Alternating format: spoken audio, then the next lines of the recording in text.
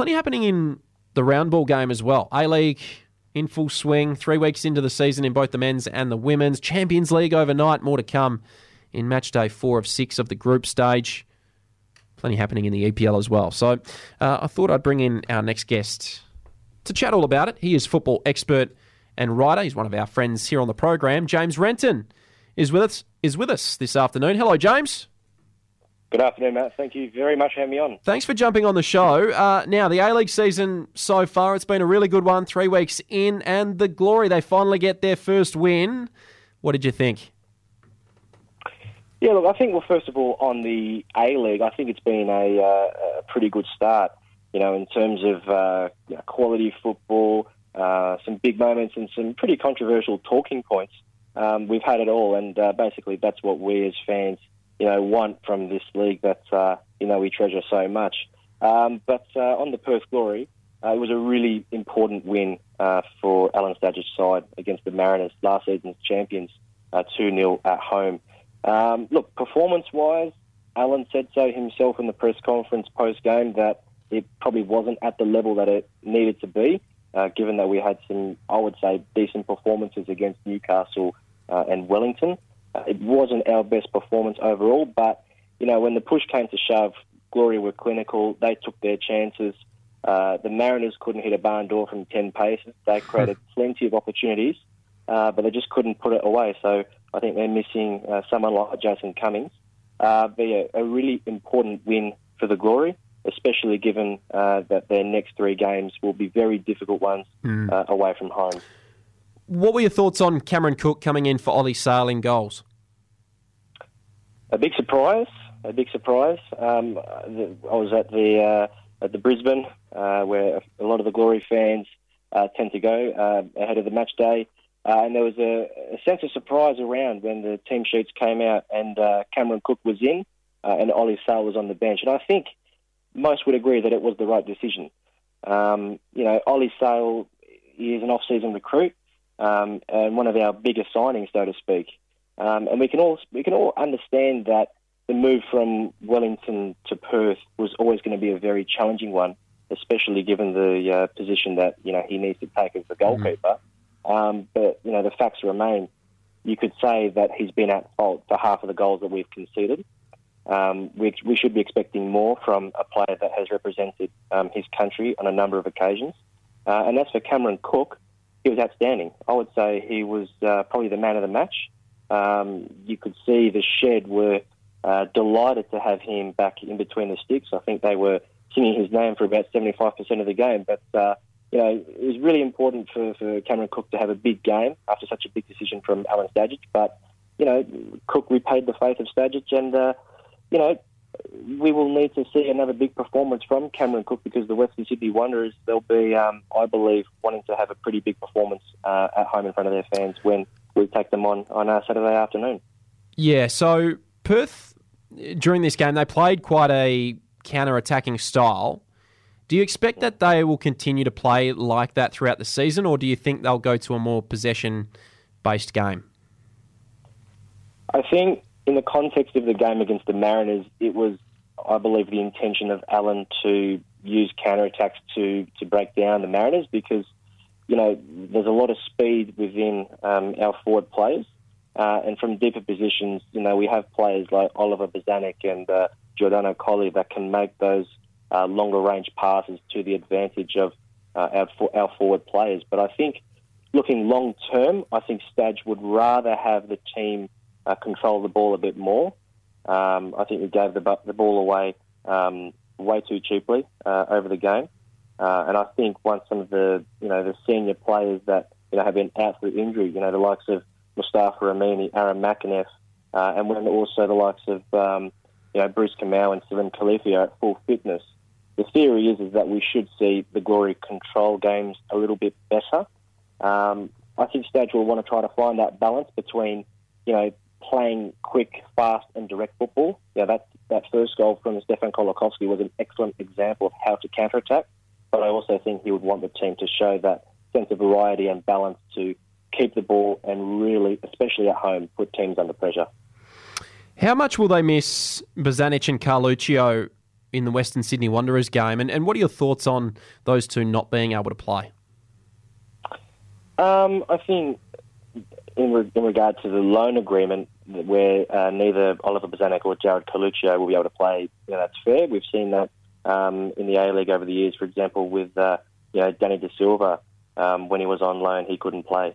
I believe it was against the Mariners when he was with Sydney FC. So, that can happen. But in relation to how big of an impact that will have Oliver Bozanic and Jared Coluccio not being in the team, I think it'll be a huge out when already we are missing a few key players already. I think with Coluccio, look, he's been positive with his work rate. He's been getting up and down. He's been, trying everything. His end product probably hasn't been there just yet, but even still, he does play an important role, particularly when we don't have the ball. Oliver Bozanic's a huge out. He's played that Neil Kilkenny role of dictating the play from deeper positions very well. So it will place a lot of responsibility on someone like G. Colley to really flex his muscles and show what he can do, because this will be his moment. Unless we can see perhaps Mustafa Amini make a return, or maybe even Aaron McInnes, depending on where he's at with his calf injury. But, there'll be two big outs, and it'll just make this game against the Wanderers a little bit more of a challenge. Okay, we are speaking to James Renton here on Sports Drive this afternoon. What sort of finals hopes do the Perth Glory have, James? I think it's still probably too early to say, and I would lean back on what I said a few weeks ago. I think they are capable, but at the same time, implementing a new system with the players that we have, it can take time. These things are a process. But, having said that, if the Glory can make one or two signings, particularly an attacking midfielder, maybe someone like Marco Mancosu, who the Glory were having a look at last year. Unfortunately, that deal didn't go through. So for someone on a short-term deal, I believe the Italian midfielder would be an excellent signing. If anyone from Perth Glory is listening, we may as well go and sign an attacking midfielder, because plenty of fans have raised that, at the creative attacking midfield position, we've not got enough cover there, and that could be, I believe, the difference between the Glory potentially making or missing the finals. What about for the girls? They're off to an absolute flying start, 3-0. Undefeated. They had just a great win against Canberra on the weekend, 3-2. It was a hoodoo that was broken. What are your thoughts on them? They've been outstanding. And, this has been coming for some time, these level of performances. For those that have been following, Alex Aparkas and his journey with the Glory women's team ever since he took over in 2020, he's been slowly building a very good side. I was at the game against Newcastle. I thought they were pretty impressive. And their win against Canberra, look, it would probably be their highlight of the season, given how you mentioned that their luck in Canberra has been pretty unfortunate. It was a super game. A little bit different to how their first two games were, where it was almost like a shootout. But at this moment, the Glory are showing some very strong credentials as to why they could potentially be making a return to the finals for the first time since the 2018-19 season. What do you think has been the key to their early season success? That's a good question. For me, I think there's a couple of factors. I think, like I said before, Alex he's been slowly building a really good team, while also improving, I guess, the tactical organisation of how the team plays. The Glory are a really difficult team to beat. It took to round 3 for them to concede goals. Up until that point, they'd kept 2 consecutive clean sheets. And they've also shown that they can get a goal at almost any moment. And they're sort of giving me vibes of Jose Mourinho's treble-winning Inter Milan side, where, that team was very strong defensively, but also ruthless on the attack. So Alex is building a really good team. I think his recruitment has been outstanding. Consistency will be the big challenge later on in the season, but so far it's been a really promising start. Now, James, let's just turn our attention to a more broader scale. What do you think of Football Australia introducing this second-tier competition into the league for 2025, it looks like, and how do you think it'll all work? Yeah, I think this has been one of the biggest talking points of Australian football for some time, even well before I was born. The notion of having promotion and relegation for Australia's professional football leagues. It's an intriguing time for football in this country, and it's good that we're now close, albeit we are a few years away from seeing the final product. And of course, there have been delays, but I'd rather that they would push the date back to make sure that this was absolutely the best league that they can make, because it will be a challenge. I think there are still some important questions that Football Australia needs to answer in terms of broadcasters, how it'll link with the A-Leagues and NPL competitions, and just ultimately how it will look like. I think we've got a little bit of an idea in terms of the potential teams that could be involved. Teams like South Melbourne, Marconi, Sydney Olympic, Sydney United.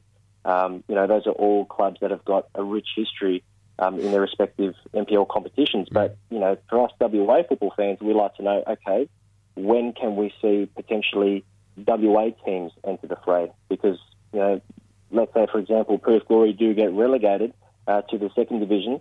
There's not much WA football representation across the two leagues. So there are plenty of questions for the Football Australia to answer, but I'm sure over the next few months we will get some clear answers.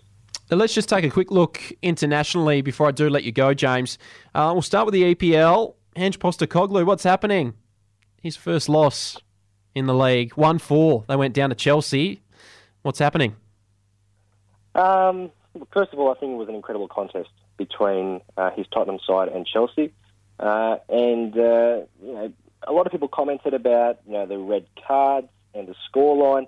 But I think a bigger talking point was how Ange kept the players adhering to his principles even when they were down to 9 men. It looked pretty scary how high their defensive line was at times, especially in the second half. But ultimately, I put that down to Ange testing how far his players would go in following him. When the chips are down and you're down to 9 men, will you keep playing his brand of football? Ange is pretty stubborn. He's not the kind of guy that would want to park the bus. His sides, if you've taken a look at his teams over the years, especially last year or I think it was a couple of months ago when his Celtic side went toe-to-toe with Real Madrid. Yes, they lost, but they still went toe-to-toe because that's how much Ange believes within his principles. And with this Tottenham side, look, the scoreline was pretty ugly. It could have been even more ugly, but again, I think that was more of a psychological test from Ange to see how far his players would go, and I think he would have learnt quite a fair amount from that game. And look, a loss isn't the end of the world, but look, a disappointing result, but there's definitely some positives to come out of that game. And what did you think of the Champions League results from overnight in the group stage? Yeah, I think most of the results we expected. For example, Atletico Madrid beating Celtic at home. We expected probably a bit of a comfortable result from Atletico Madrid. They're a very good team. Dortmund, I thought they were pretty good against Newcastle. AC Milan, very good game against PSG. And we also saw a surprise in Group H with Shakhtar Donetsk beating Barcelona 1-0.